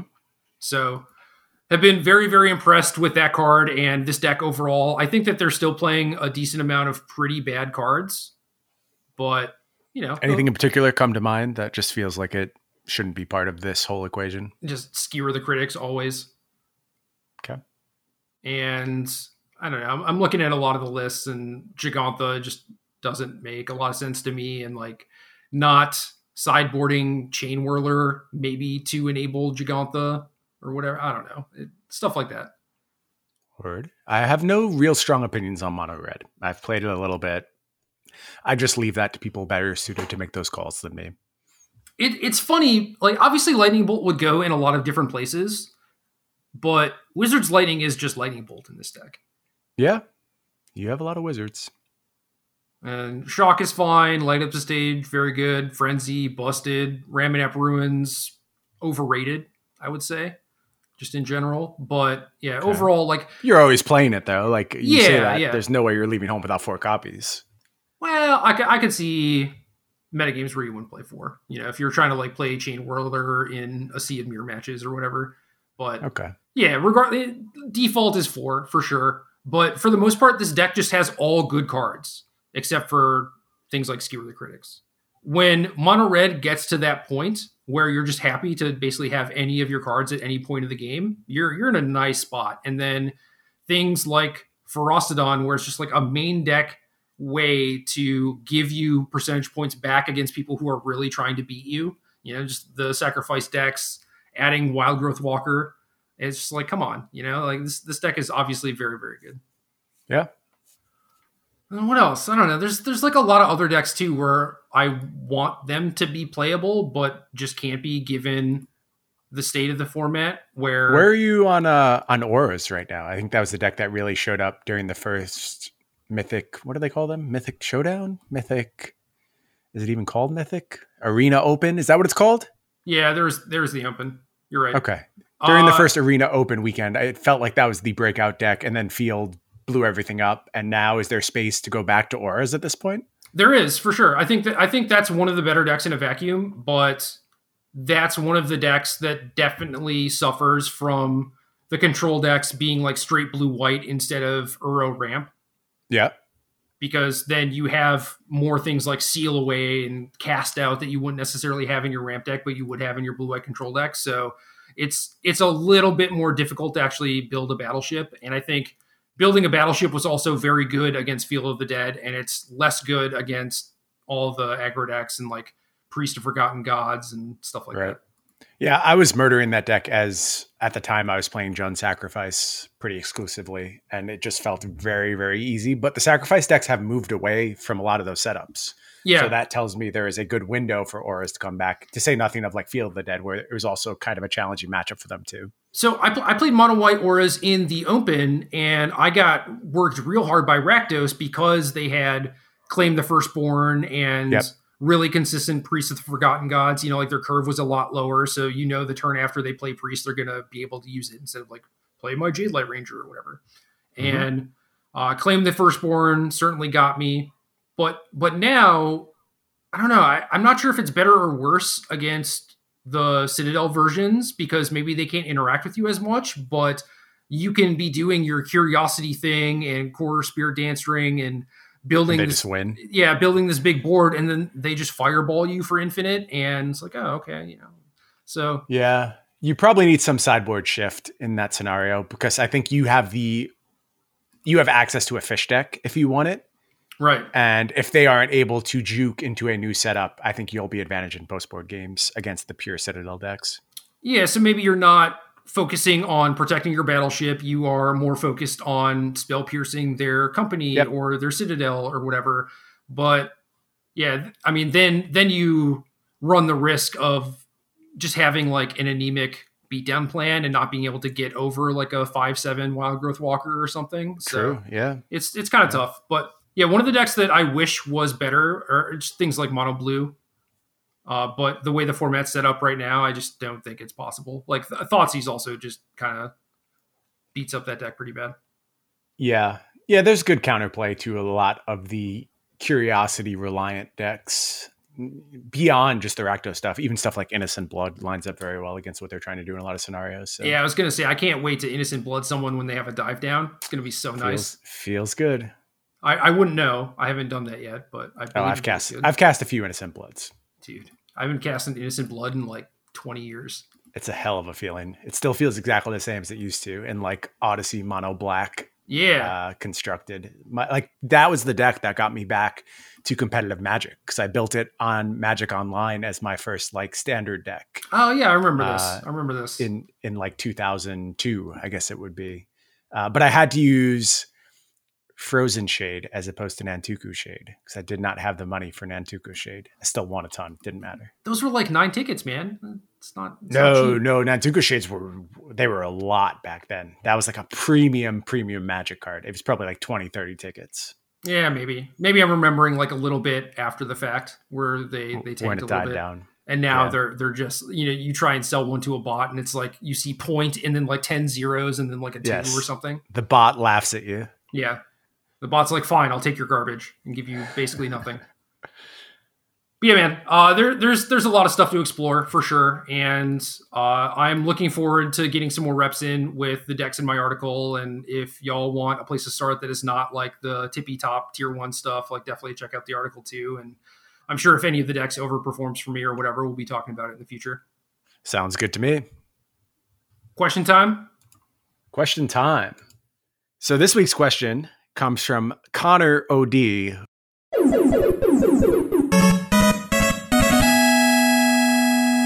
This feels a little bit like a conflict of interest. Dude, we've done 200 episodes. Granted, not all of them have had a question, but it's not rigged, okay? Just because we're answering Connor's question.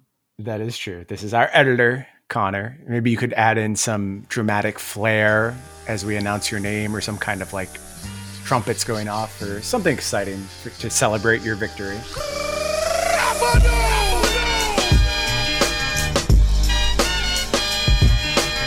Connor might be the only person who I know has listened to literally every episode. That's true. He's only taken he's taken a couple episodes off, right? Like for the birth of his daughter. That was it. That's the only time Connor ever took any time off. Yep. So I don't know if he's actually like listening, but he's definitely had to listen to them. So I'm listening. We'll see based on how well he adds flourishes to his name being announced here. But anyway, Connor would like to know, does Magic have too many formats? And this gets debated back and forth all the time. I know you and I have kind of flip-flopped on this. Not even flip-flopped. We both love to build decks and we love new sandboxes and we get excited every time one shows up. But if you ask me right now, does Magic have too many formats? My answer is a slam dunk yes. There's just too much to keep track of, especially given the fact that there's no real organized play driving any of this stuff. My answer is hells yeah. And I've definitely felt at times that there have been too few formats, or it's just like, well, the way Magic is now, if standard stinks or there's about to be a new set, like the format's going to change, there's about to be a rotation or whatever, I just have nothing to do. And now is a time where I have too much to do, which is kind of cool. But it also means that if we're doing a podcast on one format per week, we're also alienating a lot of people, which also stinks. And I think that Magic should have standard, like a rotating format. They should have something like Modern, that's, this non-rotating format that is semi-recent. And honestly, maybe Pioneer is like a better example of that, but Pioneer probably won't take off because people are already invested in Modern. And Right. then you should have things like Legacy where you can play it if you want to, but no one's really going to talk about it. And yeah, right now there's Pioneer, which initially I think cannibalized people from Standard and Modern, which, when you're introducing a new format and the net result is not like more people are playing Magic, it's the format is cannibalizing from your other formats, that's probably a bad thing. And then they had to like go ahead and make Historic too, which granted, I think like Pioneer is probably a fine idea. And in a vacuum, Historic is a fine idea because it's on Arena and we need something to do with our older cards or whatever. But both existing at the same time is pretty bad. Yeah. So yeah, no dispute on my end. I think that either one in and of itself is completely acceptable. The two together, I don't know what we're doing here. I think we didn't need Pioneer.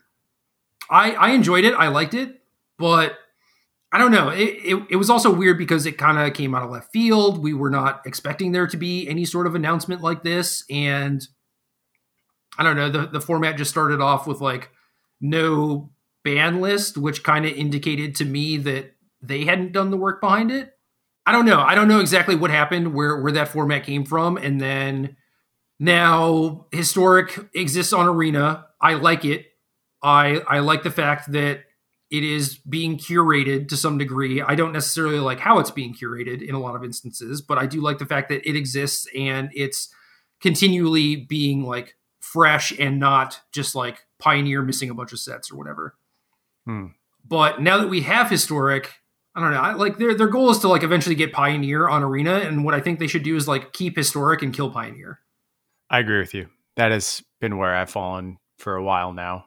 But it's kind of mind-blowing if you actually just sit and list all the ways you could play Magic right now in the midst of a pandemic where like there should be challenges towards playing Magic. And there are very real challenges. Like we're basically locked out of stores. But if I wanted to just play Magic and didn't really care about how I did so, my options right now would be Standard, Historic, Pioneer. If I go to Magic Online, I get Modern and Legacy and Vintage. And then there's some kind of new weird draft that they introduced today that I don't even know the specifics of, but it's like solo drafting and you always have a fresh pack and you take 2 picks every time.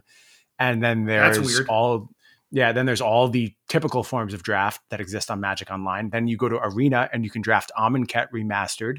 You could also draft, I think, M21 right now, but I don't even know if that's true because there's too many things to keep track of. You should always be able to draft the current set, and they make it so that you can't do that, and I don't know why, but whatever. Yeah, so like we are two of the most invested people in Magic on the planet, and I can't tell you all the ways you can theoretically play right now. So that feels like too much. And I'm not sure the benefit of all this. And all of this, I didn't mention like the actual most popular format, EDH, which is struck hardest by the pandemic, I think, but people are still finding ways to go through that. And also like it's going to be like this Commander Legends set, which is draftable. It's going to be playable as a multiplayer draft set on Magic Online. So that's opening up a whole new window, quite frankly. And if it's successful, it could be a real game changer. Yeah. I mean, that's something that's been missing from the digital Magic space for a long time, or these kind of social EDH type spaces. So if that is successful, I think we've gone even further down the rabbit hole, and it can be overwhelming. I like providing choice to people, but you have to be cognizant of choice fatigue. I read a really interesting article today, actually, it was over on Kotaku, about someone who was singing the praises of a handheld system they bought because it used cartridges.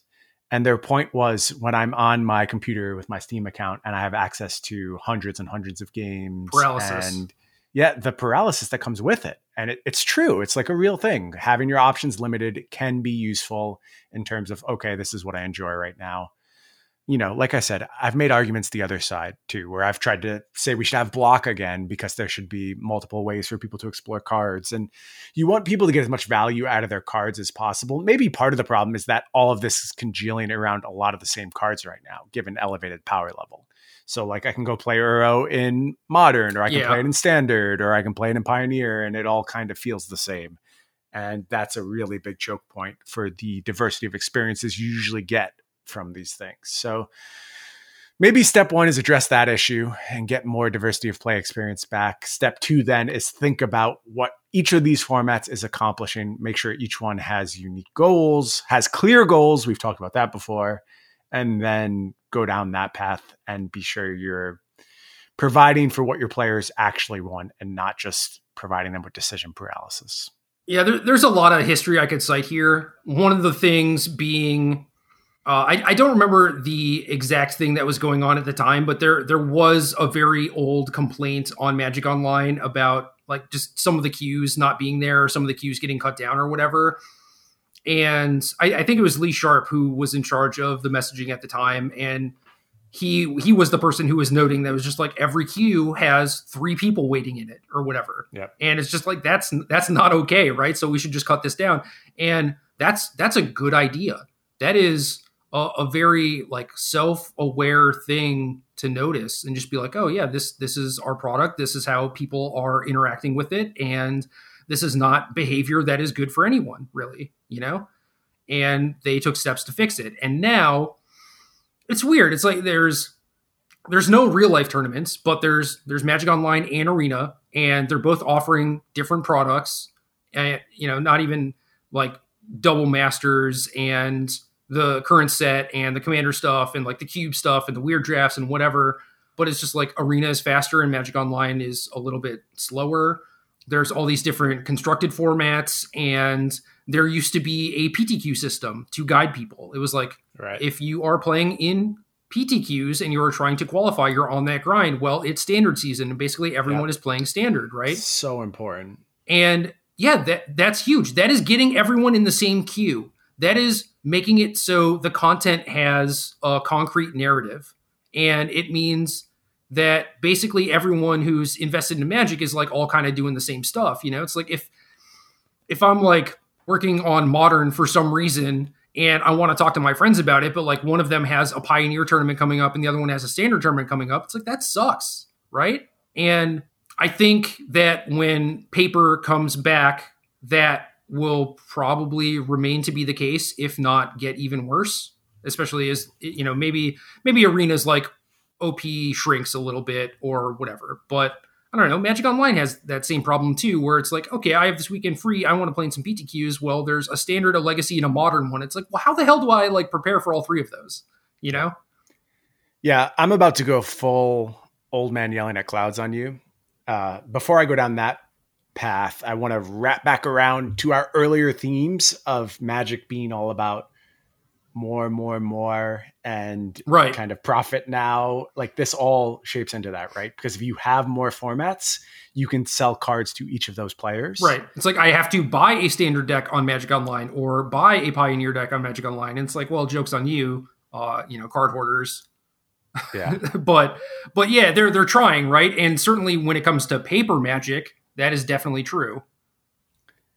Yeah. And I think, again, that's the thing. Short term, you get a lot of buy-in. Long term has some negative effects on your player base and could cost you over a period of many, many years. But the goal is to sell products to all these people. That's why I think that's part of the reason we saw the shift in power level. Like you wanted to sell cards as Modern playable. And that's a good goal. I mean, we certainly know that was a goal, right? There was Modern Horizons. That was very clearly the goal of that set. It had no other goal. So it's fine. It just got a little out of hand and went a little fast and tried to do a little bit too much too soon. And that's the problem with all good goals, is if you carry them to extremes, they get problematic. And that goes nicely to my point when I go full old man yelling at clouds.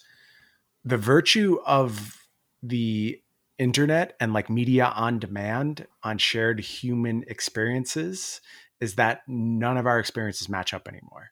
Like it used to be everyone watched the same shows at the same time. And the entire like cultural you think about cultural phenomenons, like for whatever reason, the Seinfeld finale is popping into my head right now because I'm old enough to remember that. But I like remember going to school and it's all anyone talked about because it was something everyone in the culture experienced at the exact same time. But the PTQ system was also a reflection of that. And it was also geographically based too. So all of the people I knew in the Northeast region were focused on standard. And I could message all my friends and I knew we were all thinking about the same thing and trying to win the same tournaments. And it really formed a community and it formed bonds and it formed narratives. Like you said, like I would go on Star City and I know it's standard PTQ season. I'm going to hear all about standard. Maybe there'll be one outlier article and that's it. But everything is focused on this one goal that the entire Magic community shares. And there's nothing resembling that anymore. And in some ways, the freedom of choice and the complete wealth of options is good. It feels nice to have that. And in other ways, it's taking away from a lot of shared experiences. So what's the perfect balance? I don't know, but it does feel like we've gone way too far down the path of too many formats at this point. Yeah, I agree. I think it's kind of funny too how they inadvertently shot themselves in the foot, where it's like, oh, we want to do all these different formats and sell people different Magic cards. And then there are things like Oko and Uro that are just multi-format all-stars. So it's like, well, I have my $70 Uros, so I guess I just play basically like the same deck in Pioneer as I do in Standard and don't really have to buy that much. Like, joke's on you. Yeah, it's interesting. I mean, that's probably beneficial though still because it reaches to more total players as opposed to one player who buys 4 or 5 decks. Like if you think of the way most people engage with Magic, you'd rather hit as many players as possible than try and get that one whale who's invested and owns everything. Yes, but if you have a person who has the time to play Standard and Pioneer or, multi-formats, right? Chances are that if they like Magic and they're engaging with Magic and they have the time to do those things, they're going to spend their time on it regardless. So you want cards that are like playable in Pioneer and Modern, but also not have them to be the best thing to be doing in Standard. Right. Because you want someone to play Uro in Standard and then like Jace the Mind Sculptor in Modern and keep those things kind of separate. Or, and then like have Uro be playable in Modern, but not the best thing that you can be doing. So yeah, you want to touch the fringes of the format, and occasionally you have a breakout star. Like Arclight Phoenix was the perfect example of a breakout star, I think, that just very much, I won't say took over, but I guess it did for a while. It took over Modern for a period.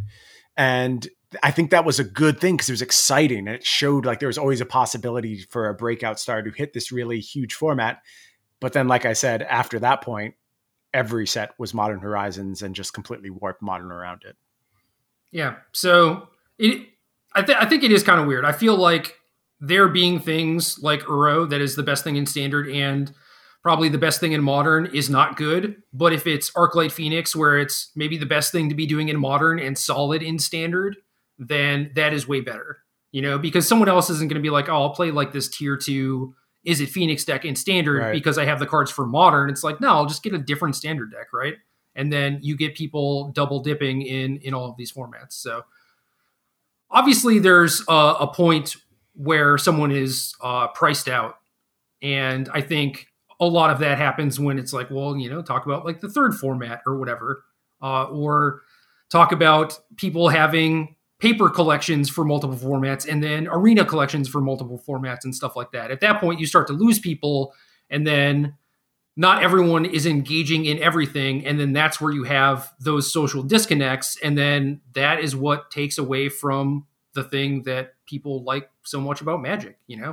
Yeah. It hurts Magic as a lifestyle brand, which is, I think, Magic's most important asset long-term. Yeah. The fact that you can be a Magic player as your primary identity differentiates it from so many other experiences that I think it got swept under the rug, and it gets understated in the current era that I don't think people are really Magic players anymore. They don't identify that way. But if you ask me like who I was as a person going back a few years ago, I was a Magic player. And I think that it's a powerful statement for a brand to be able to make, and one that doesn't come easily. It comes with 25 years of hard work and sweat and properly serving your fan base and listening to people and giving thanks to people who paved the way to enable this lifestyle, and like the shining beacons of that lifestyle who went on to accomplish other great things were all important to show, look, you can be this Magic player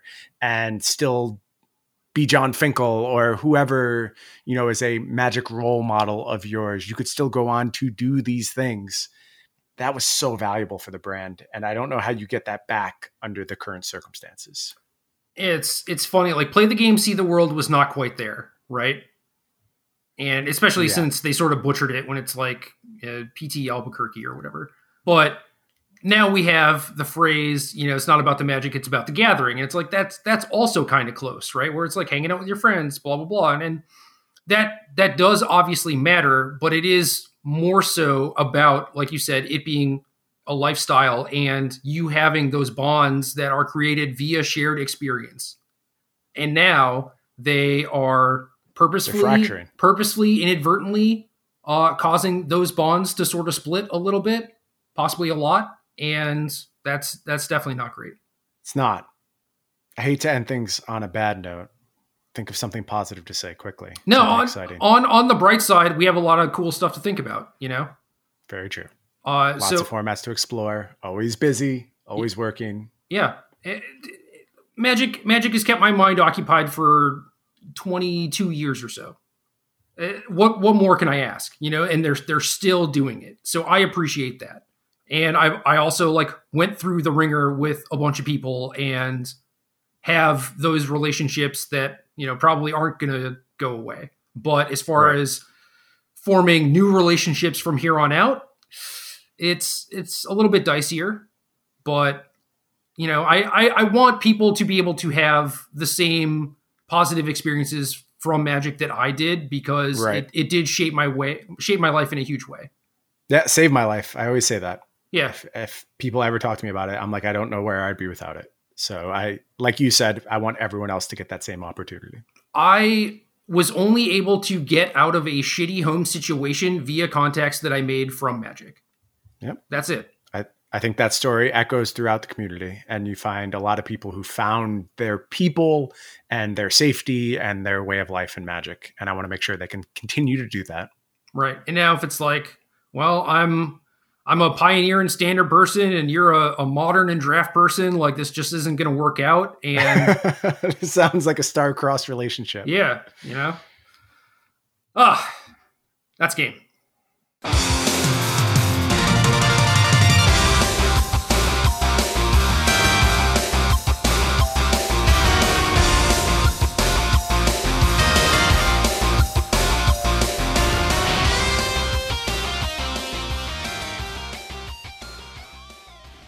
Good luck.